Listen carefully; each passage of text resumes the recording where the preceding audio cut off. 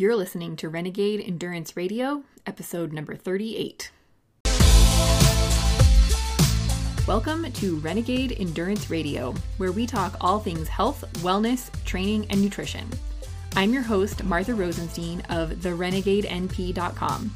I'm a nurse practitioner, endurance athlete, and chronic fatigue survivor, and I help heal cranky athletes so they can get back to training, racing, and living their lives with endless energy.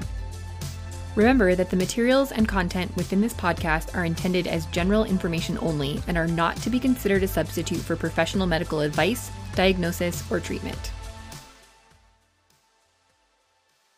This episode is brought to you by the Find Your Perfect Diet course. Figuring out what to eat can be overwhelming, and hidden food sensitivities are often a huge reason why you aren't meeting your performance goals. In this course, you'll learn the process of finding the perfect diet for you, not the diet that worked for someone else. So if you've ever struggled with fatigue or insomnia, or wondered why you aren't getting better, faster, or stronger, even though you're putting in the work, then finding your perfect diet is going to be life-changing for you. Visit therenegadenp.com/findyourperfectdiet to learn more. Welcome back to another episode of Renegade Endurance Radio, formerly the Paleo NP podcast. This week, we are talking about all things digestive enzymes, both the kind you make in your own gut on your own and the kind that you take in pill form. I'm just coming back from a very unexpected and very ugly GI illness, so digestive enzymes are at the forefront of my mind right now. Healing your gut from acute illness is probably something that we could talk about for an entire episode. Things that I'm doing right now are hydrating like I've never hydrated before. I have to get on a plane in a few days, and after being sick and having a fever of 102, hydration is really important. It would be important even if I wasn't getting on a plane, but that makes it even more important. I am also drinking all the bone broth. Fortunately, I had a bag of various bones in my freezer, so it was just a matter of popping them into the Instant Pot for a couple of hours.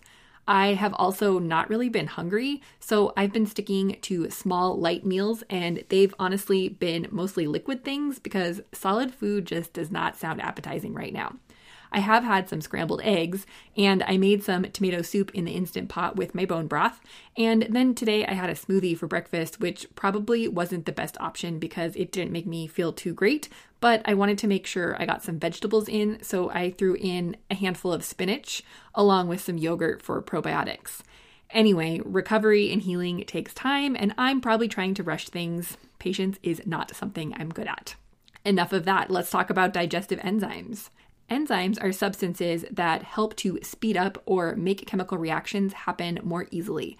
As far as your digestive system is concerned, there are enzymes in each part of it, and they all have a very specific function when it comes to breaking down food so that your body can use it.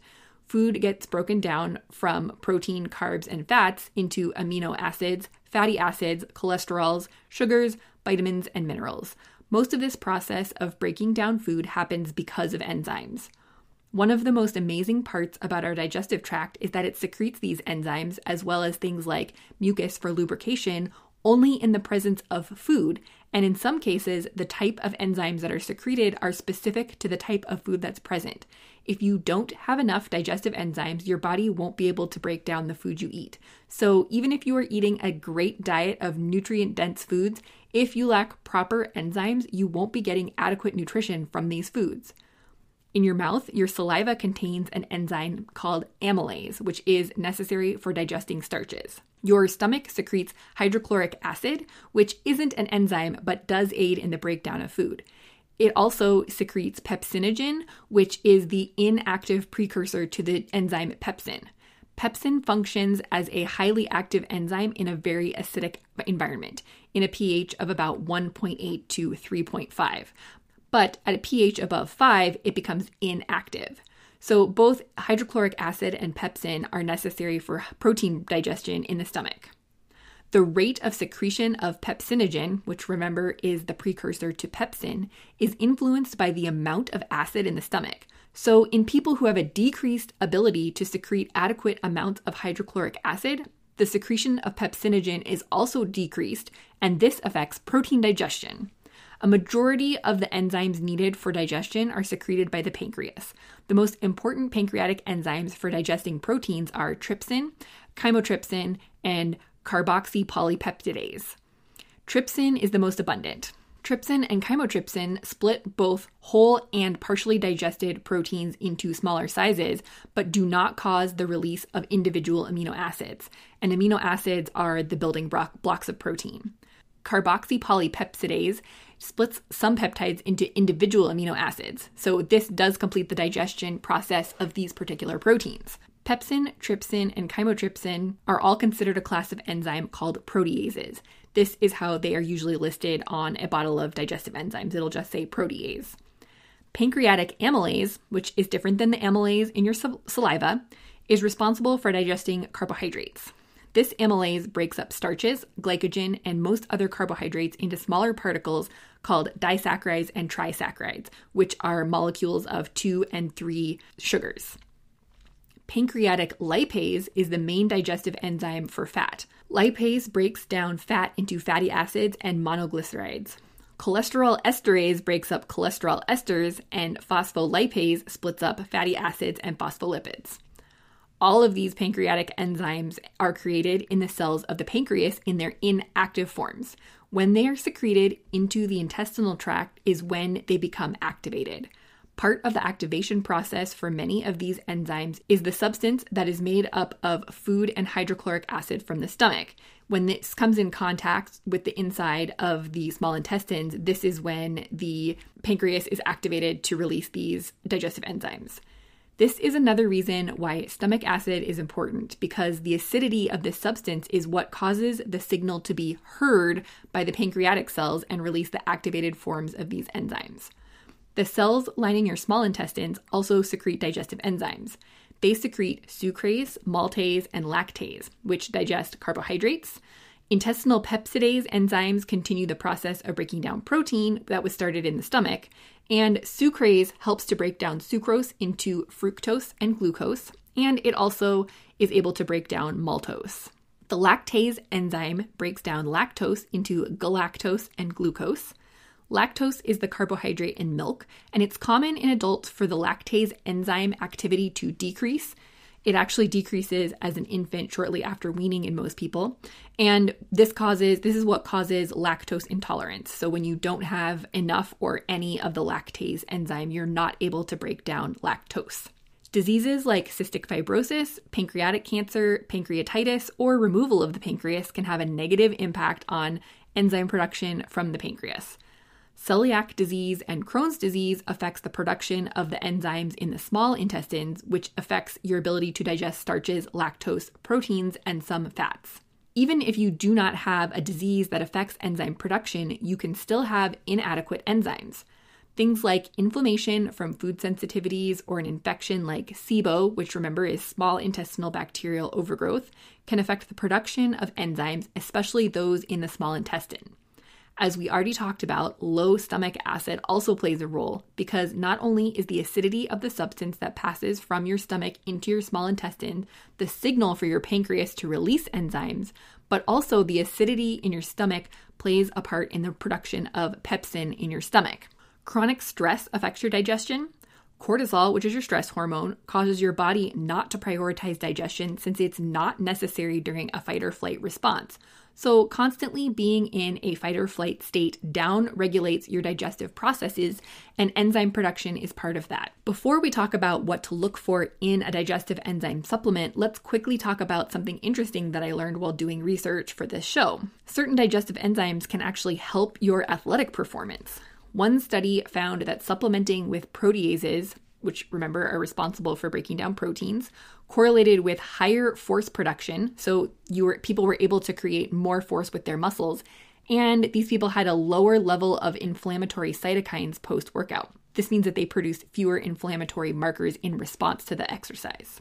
Another study found that protease supplements decreased strength loss immediately after a workout and was helpful in short-term recovery, but did not have an effect on delayed onset muscle soreness, also called DOMS, D-O-M-S, or on the blood markers of muscle damage, which actually contradicts the first study I mentioned. There are also numerous studies showing that people recover from surgery and injuries faster when they use digestive enzymes. One study even found that bromelain extract, which comes from pineapple, was just as effective as NSAIDs, so something like ibuprofen, in reducing inflammation. While I don't think that you can replace your post-training recovery protocol with just digestive enzymes, the evidence isn't quite that strong, I do think that there is a benefit. Likely this is due to the increased digestion of proteins, because remember, these studies were all done and found that proteases were the helpful things, which is what breaks down proteins. So the benefit is likely due to the increased digestion of proteins so that your body is better able to use them. So how do you know if you need a digestive enzyme supplement? If you have gas, bloating, or indigestion after eating, if you feel like you're full for a really long time after meals, if you feel like you're full after a few bites of food, or if you see undigested food in your stool, you may benefit from a digestive enzyme. But also keep in mind that many of these things can be symptoms of other issues, and you should be working on the root cause of why you don't have enough digestive enzymes. You should definitely talk to your healthcare provider before you start or change any medications or supplements. Unless you have pancreatic disease, a lack of digestive enzymes is probably not due directly to the pancreas itself. Remember that stomach acid plays a huge role here, and I think I talked more about this in one of the digestion episodes I recorded a while back. I will link to that in the show notes. Also, stress plays a role, and so does not having optimal digestive function, which is what I will call leaky gut, even though I'm not a huge fan of that name anymore. So taking digestive enzymes and not exploring the issue any further is not actually going to solve anything. As with most supplements, choosing a good quality digestive enzyme is important. You definitely want to make sure that the label lists out all of the specific enzymes that are in the supplement, as well as how much, but you want to be able to see the units and not just milligrams. I will explain this more in just a minute. Also, beware of fillers in your digestive enzyme supplement. We talked about this last week with capsules versus tablets for multivitamins, but you want to make sure that you aren't getting something that's full of junk instead of active ingredients. Things like silica or rice bran are often present to prevent clumping of ingredients, which is necessary to some extent, but it's better if you can find an option that does not have either one of those. Fillers are also used to make standard-sized capsules look full when the active ingredients don't fill them up. Measuring the amount of digestive enzymes in a supplement should be done with what's called units of activity, which is the standard from the Food Chemical Codex, also called the FCC. This is similar to naming the number of probiotic cultures in a probiotic supplement instead of just listing milligrams. In most food, you compare items based on weight, but with enzymes, the measurement is the unit of activity and the potency. Also, there is no direct relationship between the weight and units of activity. So just because one supplement contains a larger weight of one enzyme than another brand does not necessarily mean that it's more potent. Weight tells you nothing about the activity level of the enzymes. I've got a list of the way that the specific enzymes should be reported on product labels, and I'll put those in the resource section of the show notes because me reading them out to you right now would not be very meaningful. So I'll be sure to put that in the show notes. I've also put together a little PDF reference guide with the list of units as well as a couple of label comparisons so you can see the difference in labels and what you should be looking for. You can get that in the show notes as well, which can be found at therenegadenp.com/38. If you're an athlete, make sure that you are looking for enzymes that contain multiple types of proteases. Why? Because remember that proteases break down proteins, and in the studies I mentioned where digestive enzymes helped with athletic performance and recovery, it was typically related to proteases. Also, remember that pepsin, which is produced in your stomach and helps with protein breakdown, functions in a very specific pH range. So you want to make sure that you're getting optimal protein breakdown by making sure that your body is breaking down the protein throughout the digestive process. You do have enzymes that do this naturally, but if you are low in one or more of them, your protein breakdown will be compromised. This bit about the proteases is a really nitpicky thing and not necessarily important for the average person. But if you're an athlete or an active person, it might be worth it. Also, just a quick note that in terms of performance improvement, this really isn't going to get you a lot. This might give you a 1% advantage over someone else with the same training and level of fitness as you have, but you can't use digestive enzymes as a replacement for actual training, for eating right, and all of the other things that we as athletes do to make sure that we have optimal performance. So just consider that before you go spending a ton of money on an enzyme with 4 different kinds of proteases, or you spend hours and hours researching this. Also, along similar but less nitpicky lines, you want to make sure that you are looking for a mixture of sources. Enzymes come either from fruit, typically something like a papaya and pineapple, animals such as pancreatin, and fungi. Fungi sources have the broadest spectrum of action, so I prefer that digestive enzymes have at least 2 different sources for the various enzymes. I just find that the single source doesn't always work quite as well. I have a bottle of Trader Joe's digestive enzymes in my backpack for when I travel, and I believe that they're just from papaya and pineapple, and while they certainly work for the most part, I find that they're not as strong, but that they do okay in a pinch. You also want to make sure that you find a supplement that has enzymes that have a variety of action. So you don't just want one type of enzyme in your supplement. Look for enzymes that contain at least one source of something that breaks down protein, like proteases, something that breaks down fat, like lipases, and something that breaks down carbohydrate, like amylase. If you're sensitive to gluten, it's also worth finding a supplement that has something called dipeptidyl peptidase 4, or DPPIV, which is a form of protease that specifically breaks down gluten. A couple notes about this, though. If you have celiac disease, don't think that you can take something with DPP4 in it and be okay. That is not the case.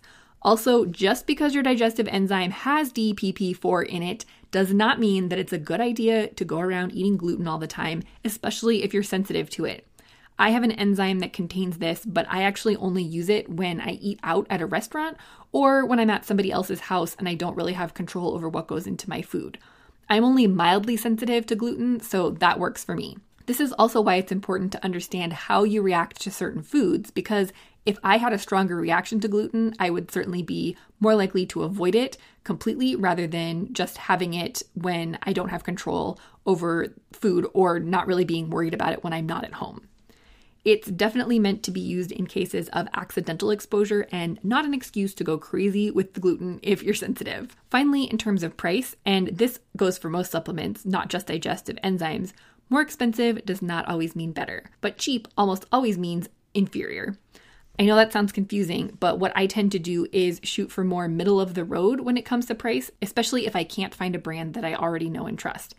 If you want to know specifically what brand of digestive enzymes I like and recommend, you can sign up for a free Fullscript account and see what all of my favorite supplements are.